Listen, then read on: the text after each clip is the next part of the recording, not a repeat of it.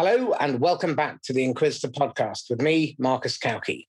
Today, I have as my guest a serial startup entrepreneur who is the CEO of Crowdlinker. His name is Aram Melkumov. Aram, welcome. Thank you, Marcus, for having me. Excellent. So today we're going to cover a number of topics about building a startup and a scale-up, about failure, about mistakes, lessons learned, how to keep the wheels on the car as you're going around corner at speed, hiring, all these topics.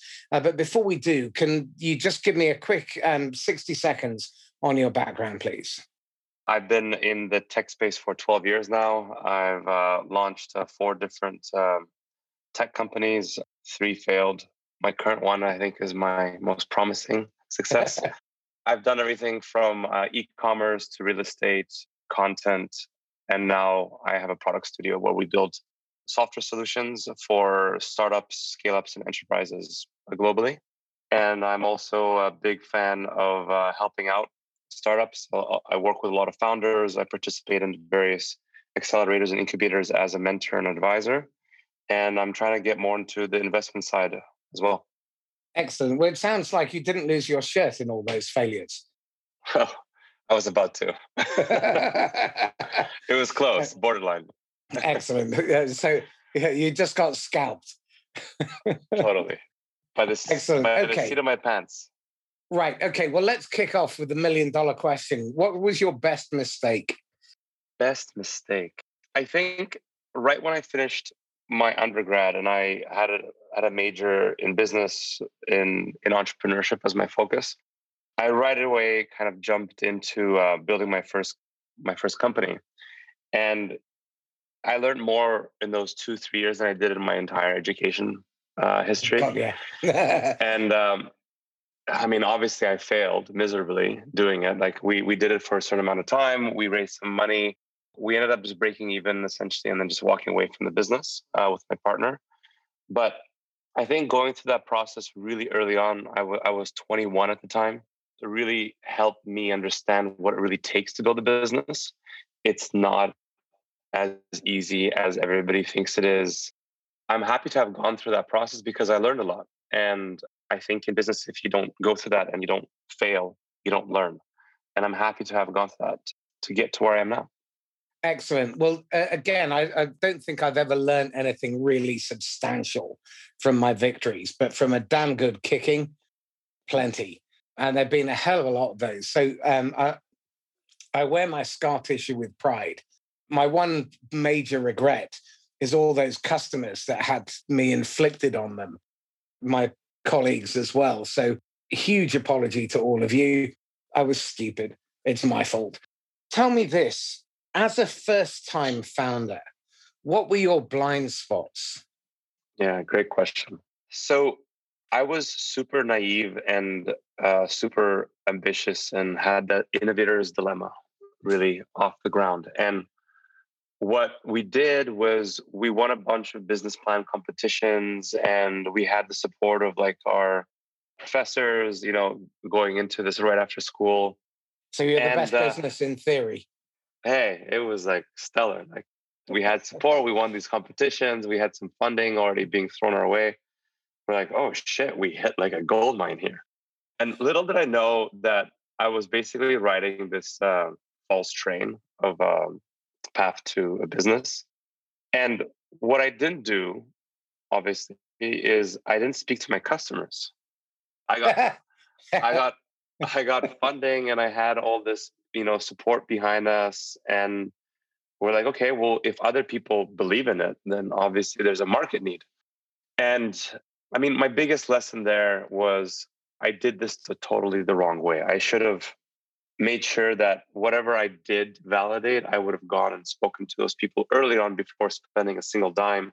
I should have, addressed the market head on and analyzed my competitors a bit more rigorously and really tried to understand the market and the value proposition of what I'm offering. It was unique. It was never been done before, but anything going into a new market, like it's basically you're set up to potentially fail if you don't have initial traction from your customers, and having them on board potentially buying into it early on. So was it that there weren't, you created an elegant solution to a problem that didn't exist? 100%. Okay. My pal, Jerry Lemberg, was one of the 4 original people who set up Intel. He then went to KB Capital. He was the first into Microsoft as an investor, first into Oracle. And he would define entrepreneurs as people who create elegant solutions to problems that don't exist. And especially if you're a first-time founder, pay heed to Aram's lesson. You know the square root of fuck all. And go out and speak to people who you expect to sell to, because they will tell you whether or not your product or proposition has legs. Seek advice. Do not have the arrogance to think that you know anything. And I mean anything. You're a blank slate. You have bundles of energy and you may have great ideas. But until they've been validated by people who will actually put their hand in their pocket to buy from you, you do not have a business and you are not an entrepreneur. You're an adventurer. I couldn't agree more. Just one thing to add there. Sorry, Marcus. I wanted to say was when you have support of people and you have money to, do the business, the biggest problem that I see today still happening is that a lot of companies go get money like seed stage, pre-seed, and they go and they go build something because they have the support of people, but they don't actually, make sure that what they're building is good. And so then they're basically running down this false path, and then they launch and it's crickets. And as an entrepreneur, it's probably like the worst thing that you could have. And I spent, I think, 5-6 months building out this platform that people could do it. And then we launched and we're like, nobody's buying. And we did some promotion. We went to some events and things like that, and still nothing. So it was so demoralizing as an entrepreneur because you're like, well, hold on. I had all this good runway and I had this good, follow through from all these people that were supporting me. Like, what happened, right? And you live, you learn. And I can't agree more with what you said there, Marcus. I think there's another really important element to this, which people need to pay heed to, which is that they have a tendency to focus on function rather than customer outcome. And that's because they think that what they're doing matters, that customers buy their ugly baby.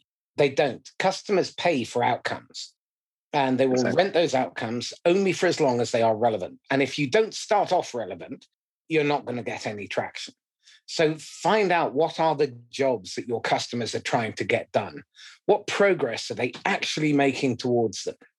What are their struggling moments? How do they describe those struggling moments in their own language so that you can start to align what you're doing in terms of product development and your go-to-market messaging so that you meet them where they are? Because the bulk of people are not in the market to buy what you have in your total addressable market. There's a tiny, tiny percentage. And if you go to them with the wrong message at the right time, you're not going to get traction. If you go with the right message, but they are not at the stage where they are transitioning from trying to learn how to solve their problem to actually looking for a solution, your message is going to fall on stony ground as well. So I think Aram's really brought some vital lessons here, which is that you have to make sure that you speak to and listen to your customers. Do not just make the assumption because someone like a wealthy dentist has thrown money at you that you have a business that has legs. Just because people have money does not make them smart, and it does not equip them to help you run a business. And the buck stops with you as the founder. So let's spend a little bit of time talking about the joys of investors. Aram's giggling at the moment. Okay, so Drew D'Agostino described investors in 3 categories: good money, bad money, and dumb money. Now, often good money, bad money, dressed up as good money.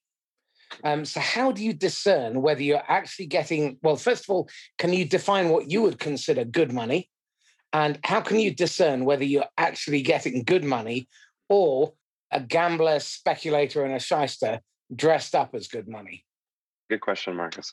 I would call it not good money, but when I speak to people and I'm inquiring about where they're getting their initial capital from, why they're doing it, I always like to refer to something called we should call it smart money, because you could get money anywhere. Capital, even now, like from all the investors that I've been speaking to and VC funds, there has actually not been any change in the last year due to the pandemic in terms of shortage of access to capital. So it's not an issue. The issue is, why are you getting money from that specific person? And so the smart money approach is like, okay, I get money from you, but what else am I going to get from you as an investor? Are you going to help me with my go-to-market strategy? Are you going to help me address some of my needs of acquiring users? Are you going to introduce me to people? Are you going to help me network? Are you going to help me on the talent hiring front?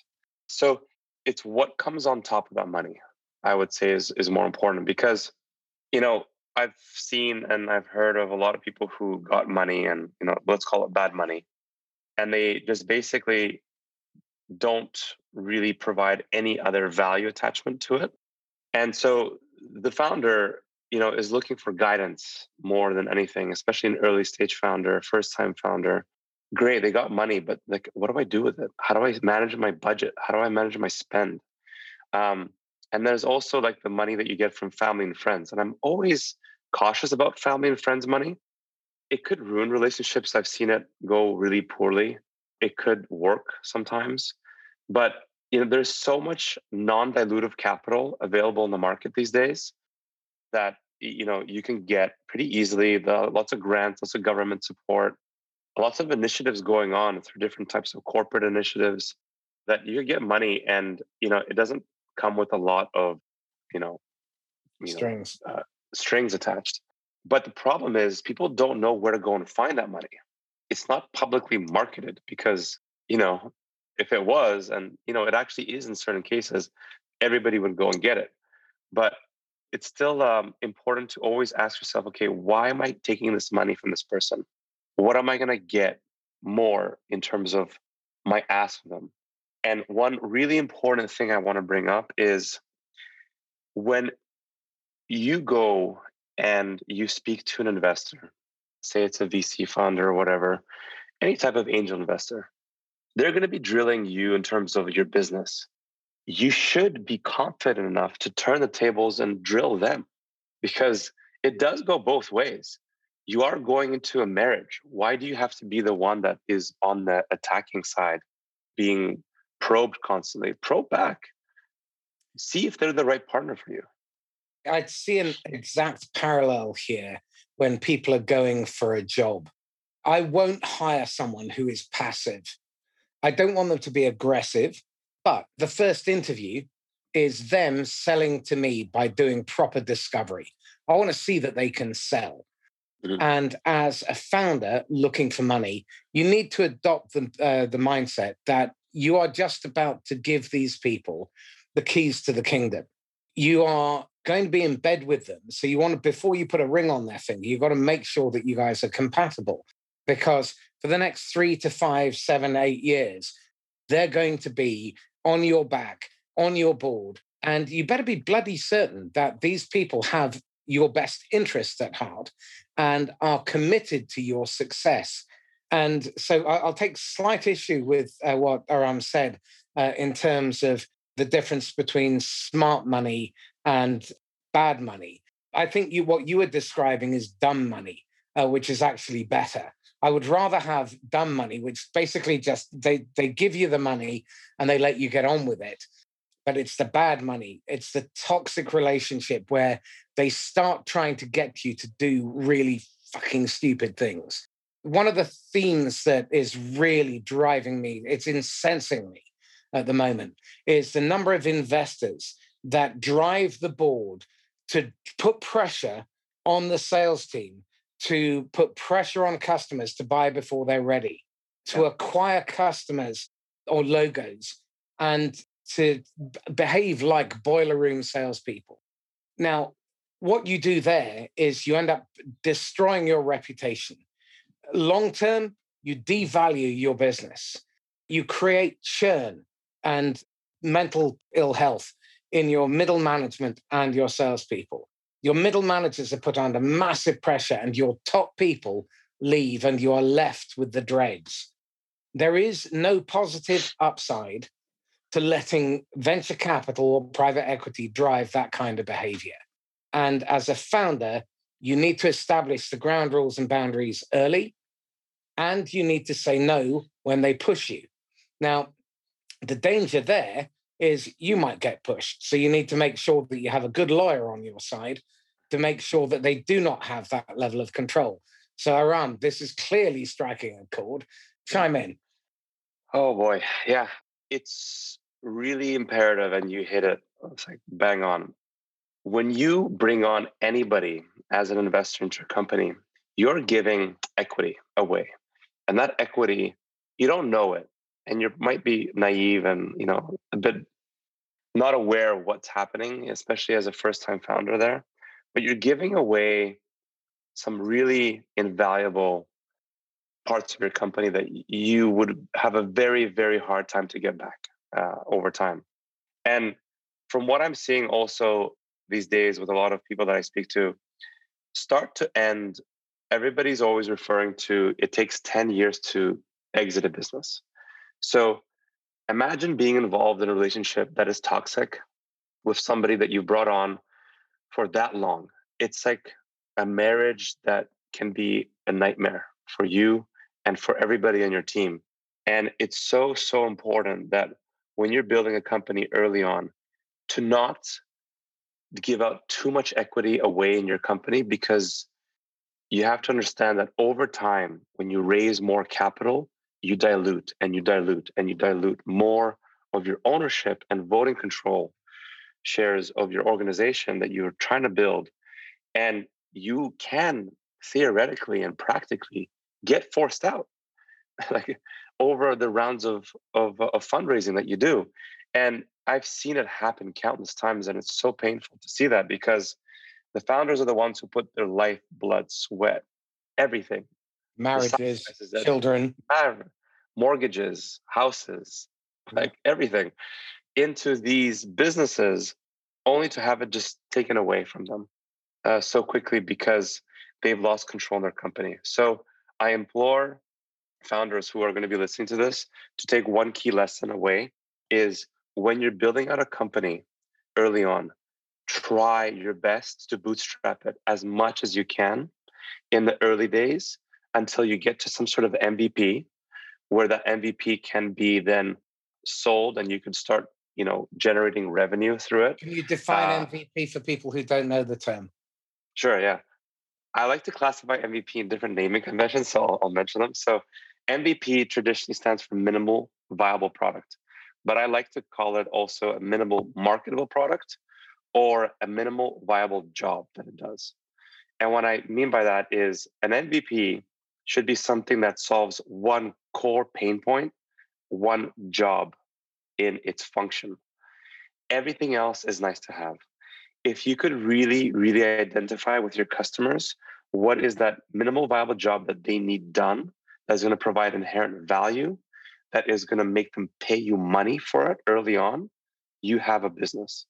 If you haven't figured that out, you don't have a business yet. Go back to the drawing board. There's at that point yet, because you're not there yet. You're going to give out equity in a company that isn't set up properly yet foundationally in terms of solving a business point, and you're only going to hurt yourself later. Go and build out an MVP, get some traction, and stick it out. Bootstrap it. There's a very famous company, which I'm sure you know and a lot of other people in the world know, called Calendly. Calendly went and bootstrapped. They did initial only, I think, a 300,000 raise early on, and they bootstrapped it with that just initial amount of money. And they didn't raise any money until like very, very later on. I think they raised like 100 or 200 million, if I'm not mistaken. So the lesson there is take what you need, and if you must have it, but bootstrap it and figure out yourself. Don't go and raise money until you're ready to raise, and have a reason to raise that money for. If it's for scale, because you hit product market fit, you're like, okay, I know my users, I know where they are, I know how to acquire them, I know what my cost acquisition is.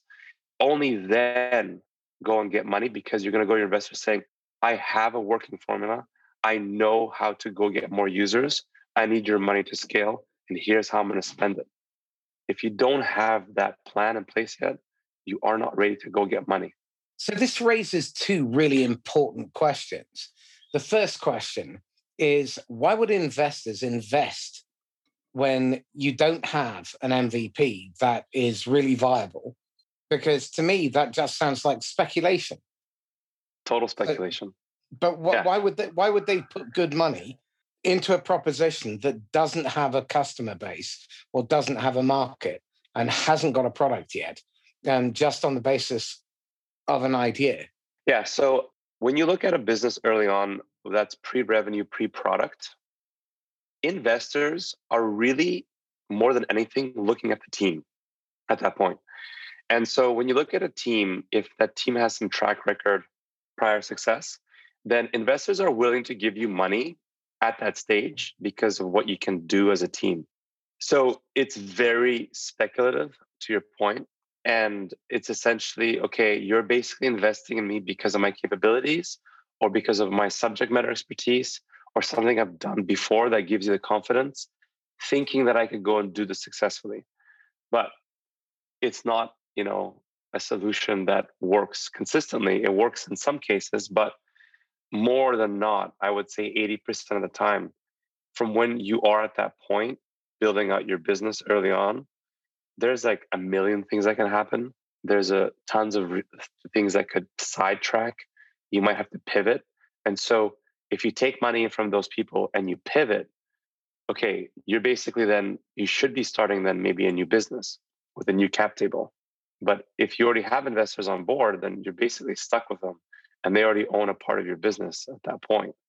So to answer your question, the reason why I feel investors do that sometimes is because they want to have a larger stake in your business and they will ask for more equity in order to counter the risk side of the investment. So I've seen some really unfortunate circumstances in those stages when you're pre-revenue, pre-product, that people give away 30 to 40% of their business to those investors by them getting some money initially in order to go and figure it out. But they don't understand the chain reaction this is going to have later on for them when they go and raise again in the later rounds. Well, the failure rate of businesses who are invested in at that stage is terrifyingly high. I mean, there's already an 80% failure rate of businesses after 3 years. Why would you choose to increase the probability of failure by bringing in angel or venture capital? It strikes me that people have been seduced by the dream and the myth. And I think to a large extent, and it's not every investor by any stretch, but the significant majority are gamblers and speculators. They increase the probability of your business failing because their objectives drive behavior that is counter to your business's success. And as a result of that, they drive the relentless acquisition of new logos, which then creates a backstorm of customer complaints, churn. You end up having to recruit before you're ready, attrition, all this kind of stuff. So be really careful. And Aram's advice of bootstrapping is really good.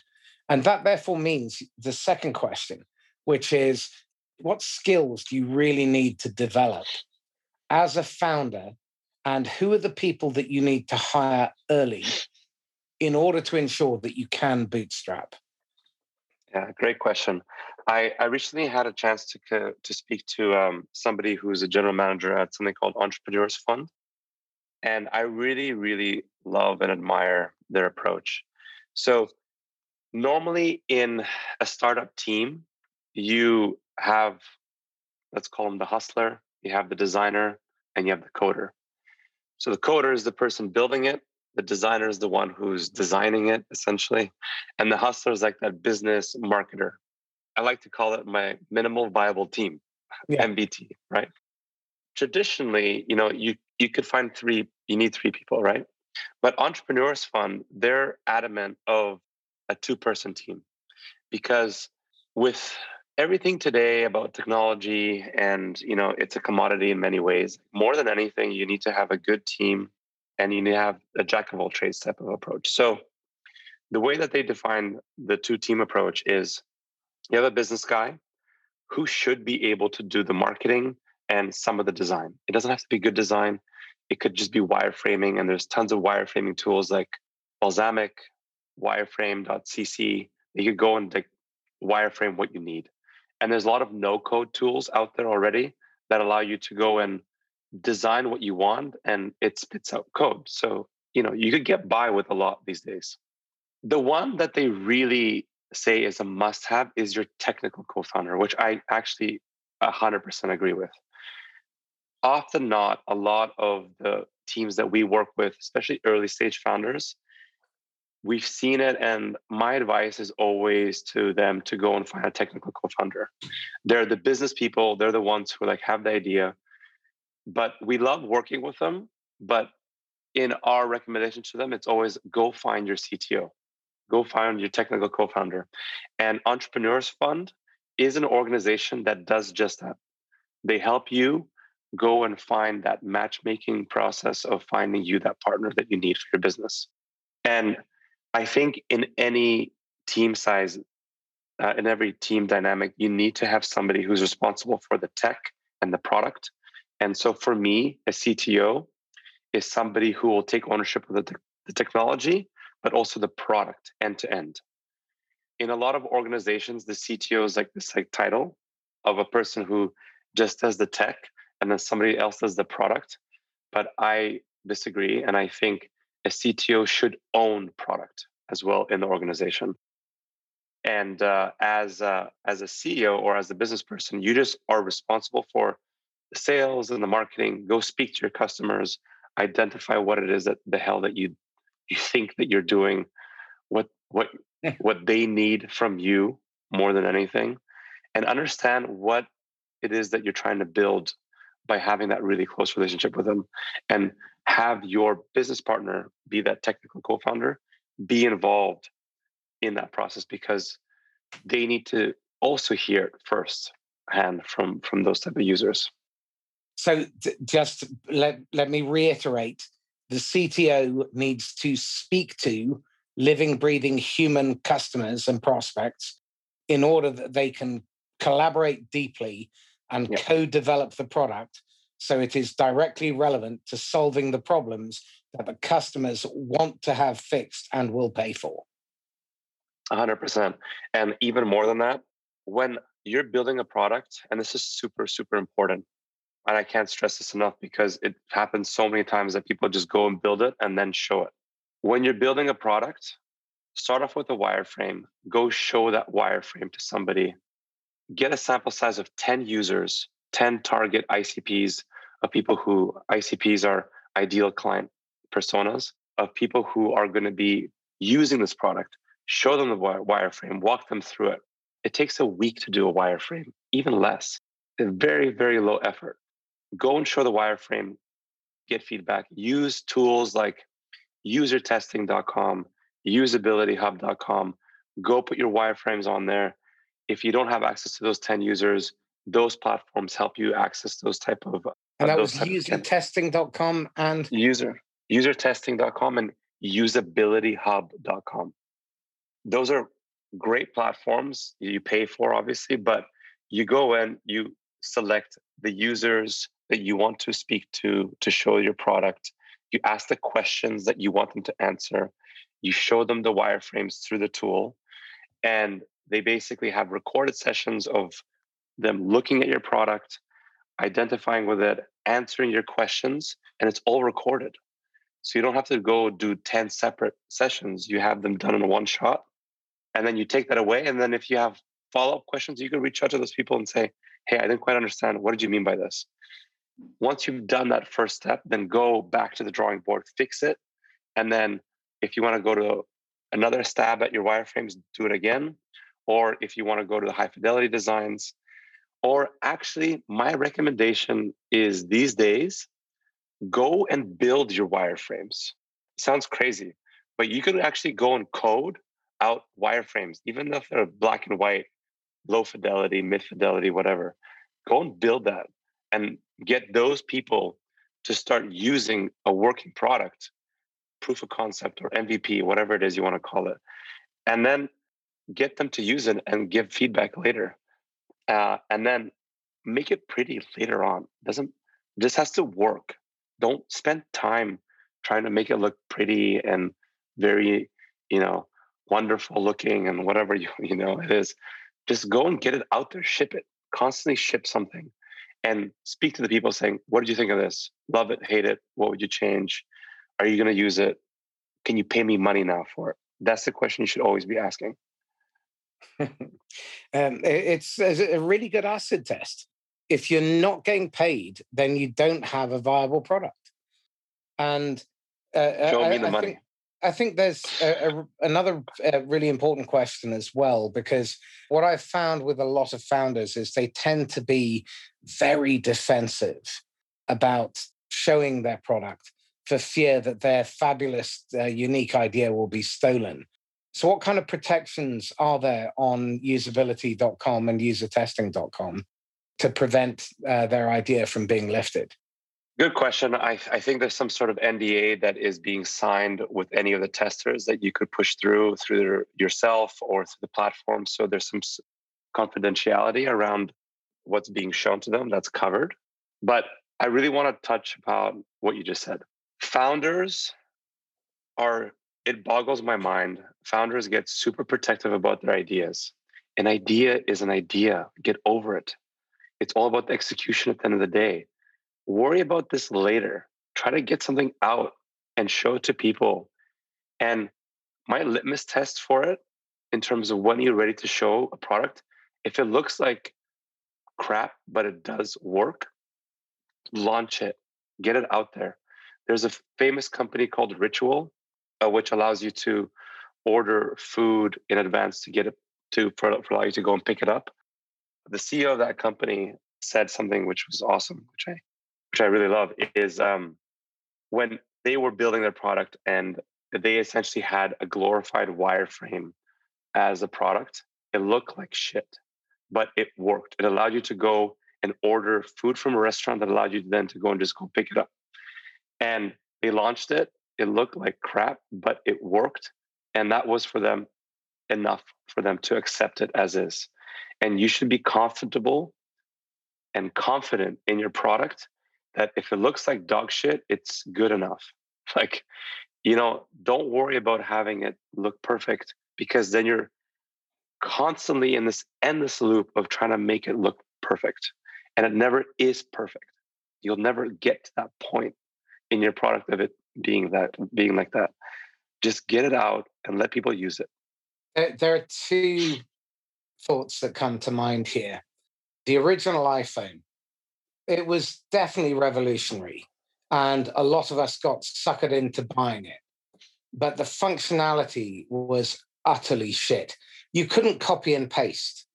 And as a business tool, I almost gave up, and I was on the verge of giving up. Then they finally updated it, or I probably got suckered into buying another one because it was pretty. And it finally became something usable. And the research that Salesforce did in December 2020, Experience the Shift, the program is called. And if anyone wants the deck, then email me, marcus@laughs-last.com with Experience the Shift, and I'll send you a copy. And one really important bit of output from there is that you get a 600% faster product development cycle by speaking to people who are pissed off and angry. Speak to the people who think that your product is shit. They'll tell you exactly what you need to do to fix it. Exactly. It's so true, Marcus. Like, why go and get stuck in a bubble with your team, constantly redefining, redesigning? Just get it out. And don't worry about somebody copying it. If somebody is going to try to copy you, believe me, you're going to have a head start over them already, because you already did it and you already have an advantage over anybody who's going to be starting at any point, because you're always, if you're speaking to your customers and you're listening to them and you're listening to all the things that they're telling you about that's bad about the product, you inherently have a leap up over any of your competitors, hands down. Because there's another point. If they steal your idea and they improve it, steal it back. Competition is a healthy thing. Exactly. And the idea that you've got this monopoly, and again, be really careful in the team that you build. Do not hire in your own image. Hire people with diverse perspectives, diverse backgrounds, diverse experience, so that there is range within the team and you don't exist in a bubble. And listening to yourselves means that you're probably existing in an echo chamber and you're getting further and further away from your customer. Go and speak to people who you want to sell to, who have the kind of problem that you can fix, and then court their criticism. Invite it. Ask them, have you seen better? Where? What do we need to do to improve it? Why was the experience a 3? And invite negative feedback. Negative feedback is the quickest feedback loop to improve. The people in the middle are going to give, they don't know why they like it. And your fans are probably not going to know why they love it. They'll tell you the things that you probably want to hear. That's not what you need as a founder. It's not what you need if you're trying to grow a business and give it legs and sustainability. For sure. So talk to me about the team, because I think a lot of people really struggle to recruit and to recruit well and to build a pipeline or a bench of suitable candidates, because they see recruitment as something that they react to when they need a vacancy, as opposed to the single most important function of any leader or manager. Yeah. Recruiting is a grind. It's a challenge. You have to be constantly doing it as a CEO.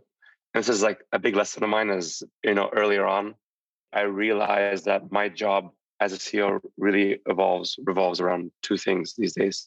It's sales and recruitment. That's it. I'm always trying to go and find new people to work with. At the same time, always trying to find new people to work with us, because without good talent, you have no good team, and that team can go and deliver great results on your products, on your client work, or whatever it is. When you're looking for team members, I always like to find team members that have an entrepreneurial drive, who are entrepreneurs. They can be generalists. I'm reading a book right now called Range about that generalists are not the future, but they're a winning formula these days. Specialists were something that was obviously a focus back, before, but I think to be successful these days, you have to be looking at generalists in your company, people who could do multiple things well and not something super well, because that way they can have an appreciation, in my opinion, of what it takes to do certain things, and they could help you out on different types of initiatives. And the team that I have are pretty multifaceted. They're quite complementary in terms of skill sets to each other. And so when you have people who do the same thing, I find that you start to lead to clashes at times, which does lead to constructive conversations at times, but you should really have a squad or a unit of a team that feels like, okay, these are my strengths, these are my weaknesses, and talk about it. Really transparently share with each other in terms of, I really suck at taking notes. I really suck at being organized. I really suck at XYZ. And that person could be like, cool, I'm really good at organization and taking notes and other things. I'll do that. I'll help you with that. I suck at your weaknesses. And when you have these candid conversations, you really start to gel and lube really well together, because you are working off of each other. And it leads to amazing things that happens. One other thing, like on my marketing growth team that I've seen amazing results around, is we set a very high level, ambitious goal 3-6 months out. We have no fucking idea how we're going to get there. None. But we're like, okay, let's go. Let's try. Like every week is a sprint. Every week is a hustle. We're trying, experimenting, tons of new things, campaigns, start, and we learn, we look at the data, we move on. You really have to be in that mindset of failing fast and failing often as a team, because if you're not failing, you're not learning. And I've said this before, it's super, super important. But as a team, you have to be comfortable with each other that you are all going to most likely look bad in front of each other at some point. It's inherent, it's inevitable. You will fail, you will look stupid, and that's okay. And you have to accept that. If you're the type of person that's always like a person that never wants to fail, maybe, it's not the right team dynamic for you, because you have to be good in your shoes that you will fail, you'll look bad, but you're going to learn at the end of the day. I've recently interviewed, and the interview is coming out in a couple of weeks, a chap called Andrew Bartlow. And he's written a book which is due out shortly called Scaling for Success. And his perspective is, how do you scale? By hiring and developing the right people. And people are your greatest asset. They are an investment. And despite what your balance sheet says, they are not a cost. You do make bad investments. But if you make the right investment, the right hire can be worth tens or hundreds or billions of dollars. And the challenge is to understand that you need to build a diverse team with that range, and where ego is not brought into the discussion. Everybody must have a mindset that failure is your best teacher. Failure is universal, unavoidable, and part of the human condition. And you do not punish failure, you punish hiding it. That was straight from Ray Dalio from his book Principles, and how he operates his business very successfully, funnily enough. And also building on the idea that you recruit people for their strengths that make up for the weaknesses in the rest of the team, and vice versa. Hire people whose strengths make your weaknesses irrelevant. And that means, as a manager, as a founder, you need to be able to deal with a very difficult, diverse range of people.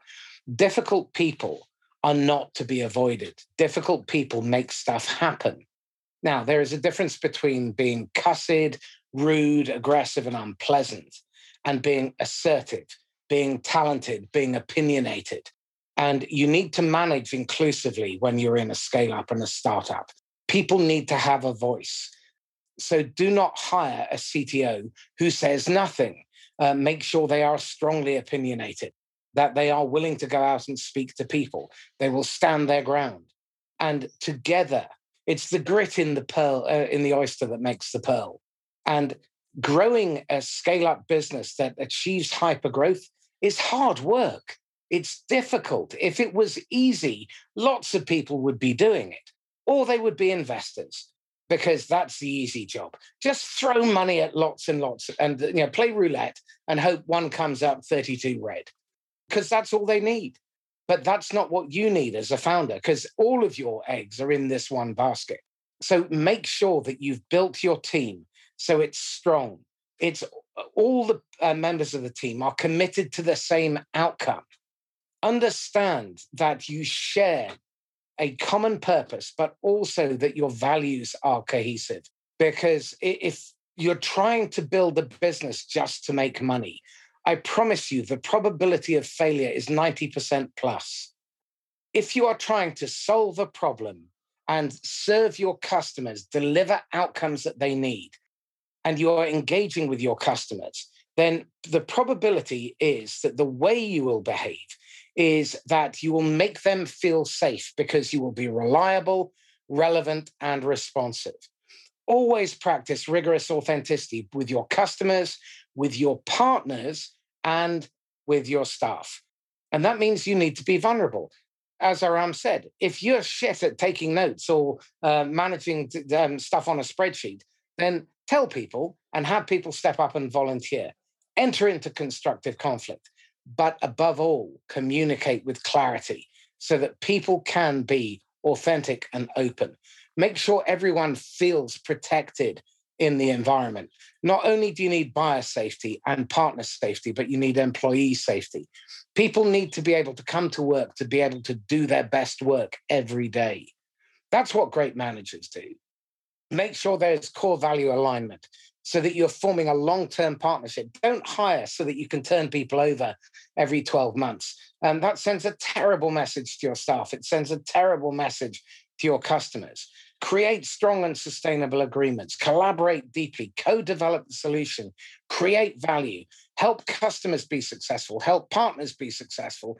And help employees be successful so that you deliver outcomes to everybody. And that way, they will always be loyal and they will always pay attention when you phone them up or you ask for their help. Fair? Very fair. Just to add on that, you're right. A lot of people go create businesses for money. If you're going in it with that type of mentality, you're just set up for failure. What you said is so true, because if you're solving the right pain point and you're building the right business around a problem that people are willing to pay you for, you don't realize this, but if you just focus on that, the money will organically come. Absolutely. It's a byproduct. It's a byproduct. And it's amazing what the thinking is. If your North Star metric is like, I want to go help these people solve this problem for them, don't worry about the money.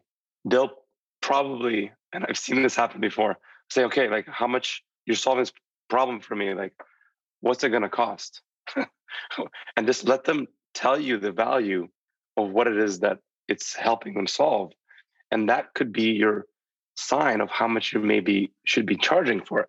And speak to enough people about that specific question, and you'll get a good idea of what you should charge and build off that. And you'll see people will start paying you if you're solving something that is a problem for them. And it's just so important that we focus on that instead of money these days, and money will come. There is a really interesting micro trend at the moment, but I'm seeing it more and more. And my favorite example of this is Palo Alto Networks professional services team, led by their SVP, Patty Hatter, despite masses of pushback within the organization, created outcome-based pricing for their professional services team. And in Q4 of 2020, they grew their annual revenues by 93%. Now, I'm not saying that you don't need to get paid along the way, but if you understand your customer's problem and you understand the implications of it, and you can take them through that discovery process, a process called pain by numbers. So you identify what the hidden cost of inaction is so that you can then displace their current preferences, because your biggest competitor isn't other companies out in the market, it's the status quo. 60% of buying cycles end up in no decision. 10.4% go to an RFP where you have a 1 in 4 chance of winning on average. Now, that's a 2.6% probability of winning. People who bet their business on that have to have a lot of bets, and it's very expensive. The hidden cost of RFPs is the third highest hidden cost in any business.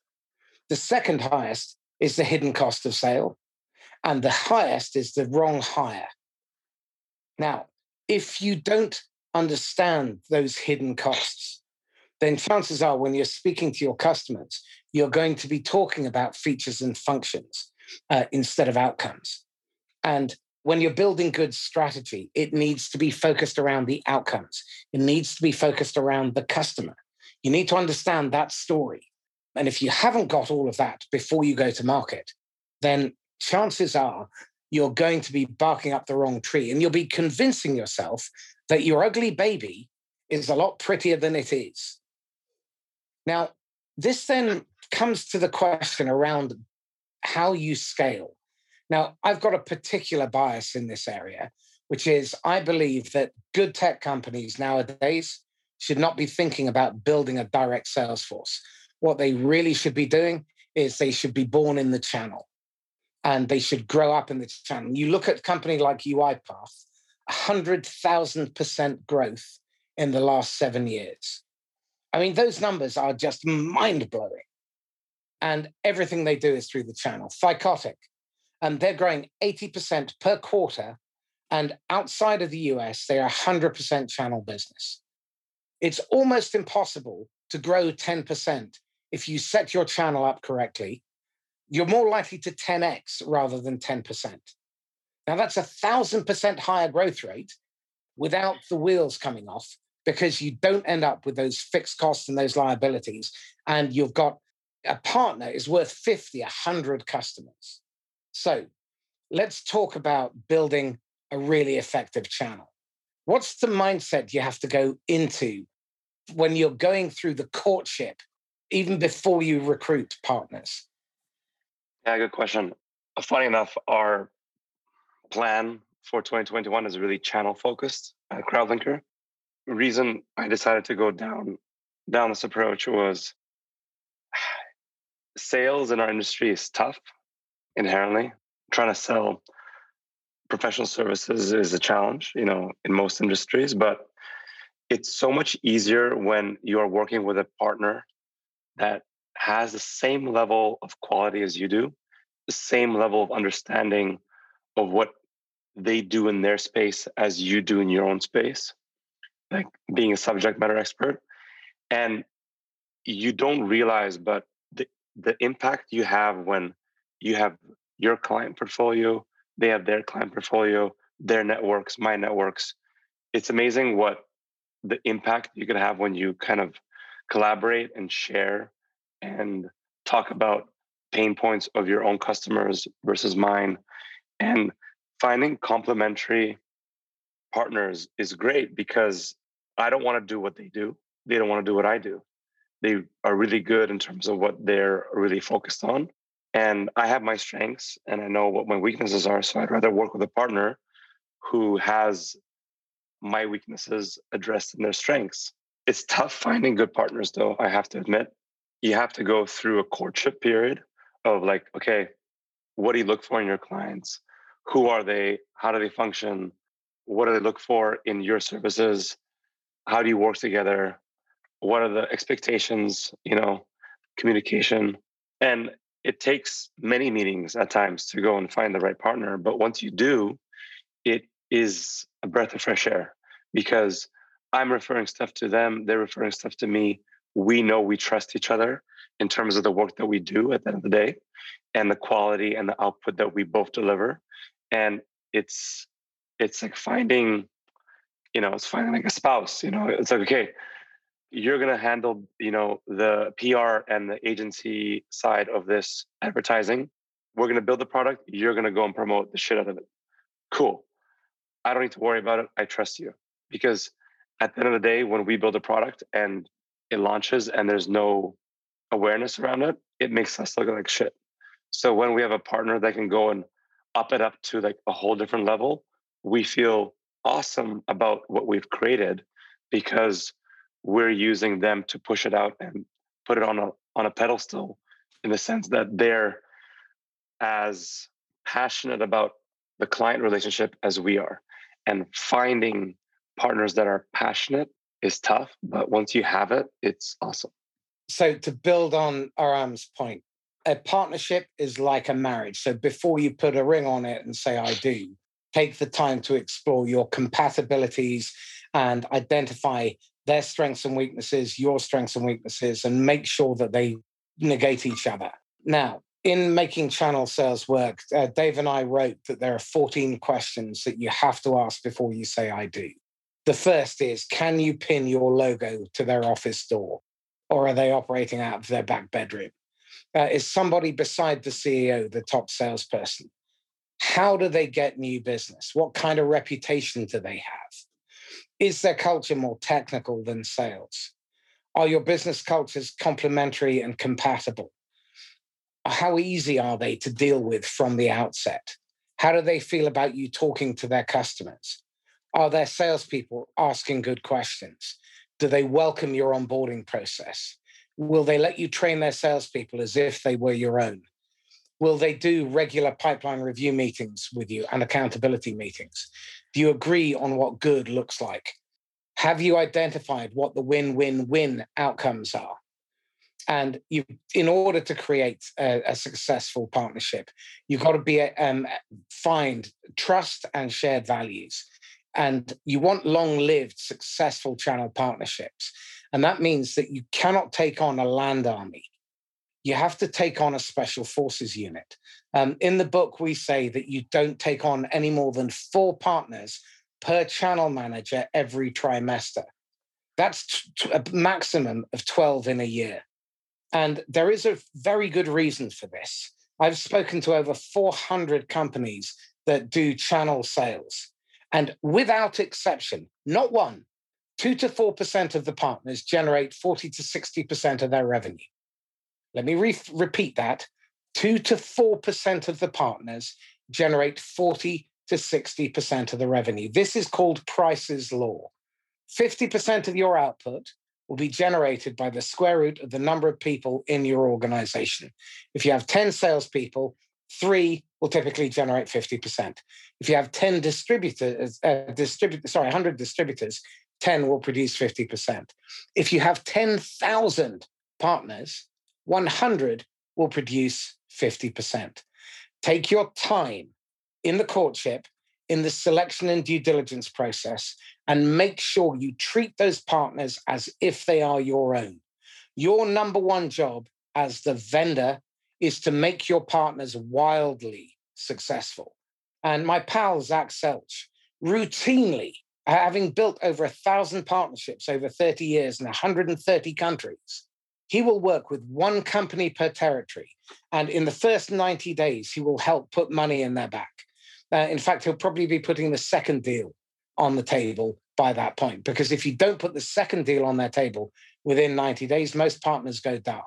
And you only have to look at vendors that list all of their partners, and then you go and ask them how many of them are actually producing anything. And most of them say that most of our partners do absolutely diddly squat. Okay, that's a waste of time and money. Think about the cost of recruiting them. By the time you've gone through the due diligence, you've gone through legal, you've put them onto your partner portal, you've trained them, and then they do nothing. So work with a special forces unit. And the objective is to understand what they are trying to achieve in their business, and then work together to co-develop a plan that helps them achieve their outcomes. And if you help them achieve their outcomes, you are their best friend, and they will take your call.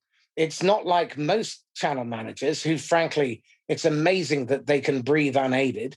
Their average behavior is they phone up and they say, Aram, what do you got for me this month? Nothing, great. I'll speak to you next month. And every time you see their number come up on caller ID, your heart sinks and your stomach starts to roil.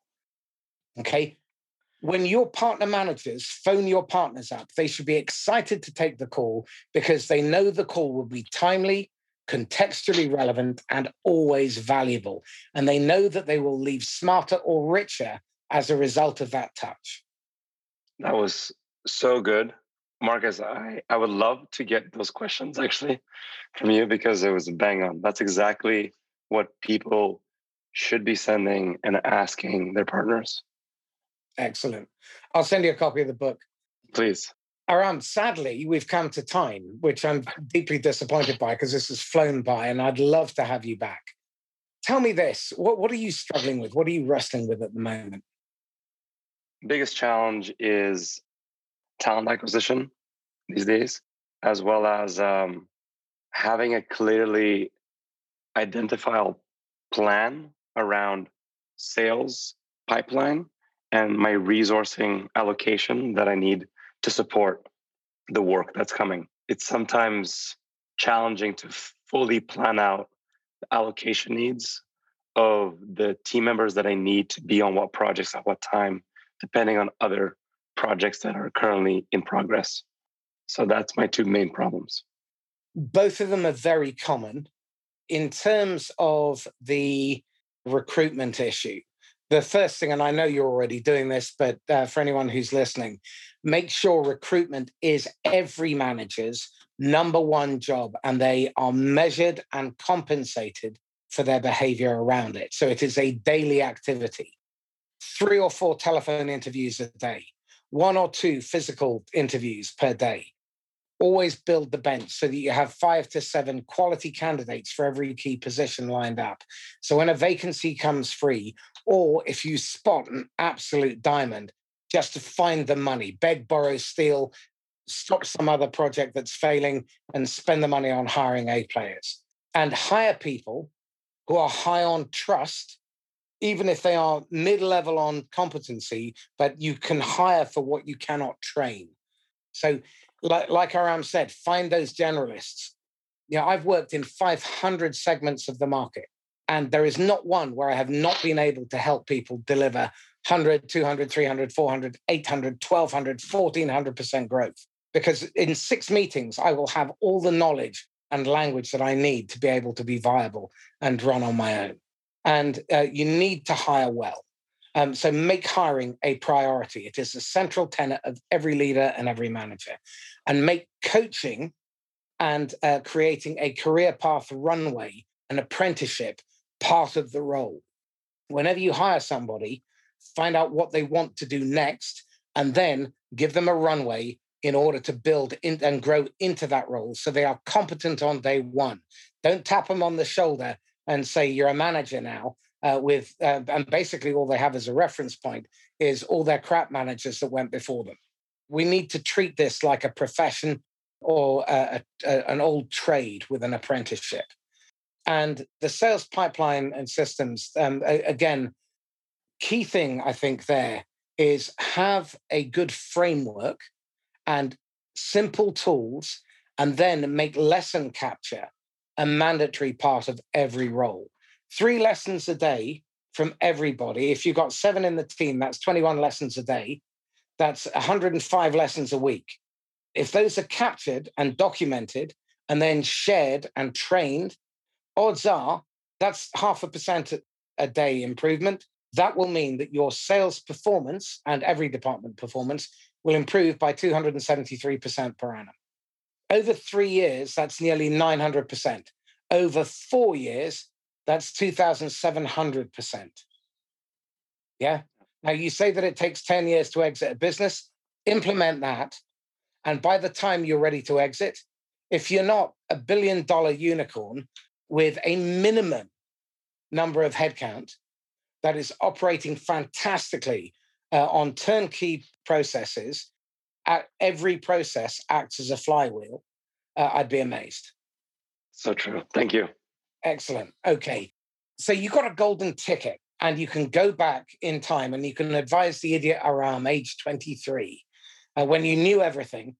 What bit of advice would you have given him based on your scar tissue today that you know he would have ignored but would have valued? Be very careful about the co-founders that you bring on because they're lifelong. Really, really spend a lot of time seeing if they're the right fit. 1. 2, when your business pivots drastically, shut the business down, start a new company, create a new cap table. Very good idea. 3, when I went through my first company and I did it young, I learned a lot, and I encourage people to go through the risk of trying something early on, because honestly, you don't have to have your life figured out. You could fail a lot in your 20s. And a lot of entrepreneurs who I speak to don't really go and start their businesses till like 30s. And they're a lot more risk conscious at that point. But if you start earlier, you have 10, 15 years to fail a lot. And you should do it. You learn a lot and you get better at what you do. And 4, anytime you have an idea, go and speak to your users, find them, talk to them. I can't stress this enough. It's so important that you are listening to what they're saying, not selling, but listening. Well, interestingly enough, in LinkedIn's report on the state of sales in December 2020, listening was the one thing buyers wanted more than anything else, but they're not getting. And every salesperson in their onboarding process should be trained to listen surgically. That means you're listening with empathy, but you're also listening for opportunity to help. And you're listening through the customer's ears. You're not thinking about the customer, you're thinking as the customer. And that is something that is desperately lacking. The other thing that I think every business owner and every salesperson needs to develop is business acumen. You need to understand what it's like to be the CEO, COO, CFO, CMO, CRO, CTO, CIO, CISO within your target accounts. And you need to understand the moving parts. So if you change something here, then it's going to have a knock-on effect elsewhere. You need to understand the jobs that they are trying to get done, the value that they're trying to bring. If you don't have that before you start out, all you're going to do is you're going to talk about your ugly kid and you're going to talk about product features and benefits. And you may even inflict a photograph of your headquarters on them in a PowerPoint. Do not do that. Okay. One final question then. What are you reading, watching, listening to at the moment that you really rate? So I'm reading the book Range about generalists. I actually spend a lot of time just on Flipboard where I get my news. Flipboard, right. Yeah. It's I have very targeted news around startups, new technologies. So that's where I get a lot of my news information. That keeps me current. I want to do more reading. Don't have the time. So I listen to a lot of podcasts as well. Excellent. And audiobooks. I've listened to about 800 audiobooks in the last 8 years. And I can't say I've implemented everything, but what it has given me is an enormous amount of range because I'm now able to connect the dots from the last 4,000 years of the history of China through to behavioral economics, through to quantum theory, and pretty much everything in between. Right. So read widely. Don't just stick to business books. Read widely, read history, biographies, read about momentous change, read about bubbles, because I guarantee we are in the throes of the latter stages of a couple of bubbles. Tesla is a bubble. Bitcoin is a bubble. The venture capital and private equity markets are a bubble. And you need to understand how to survive when there's blood in the streets. I agree. Excellent. Aram, how can people get hold of you? Connect with me on LinkedIn. I have a lot of links to our content that we also do around product innovation series and investors and founders talking about how to raise capital effectively. Or reach out to me at aram@crowdlinker.com. That's my direct email. And yeah, I'm pretty responsive. Excellent. Aram Melkomov, thank you so much. Awesome. Thank you, Marcus. My pleasure. So this is Marcus Cauchi signing off once again from the Inquisitor podcast. If you've enjoyed this conversation and you found it useful and insightful, then please like, comment, share, and do subscribe to the podcast. And if you're feeling disposed to, then go on to Apple Podcasts, scroll down beyond the fold on the page and leave an honest review.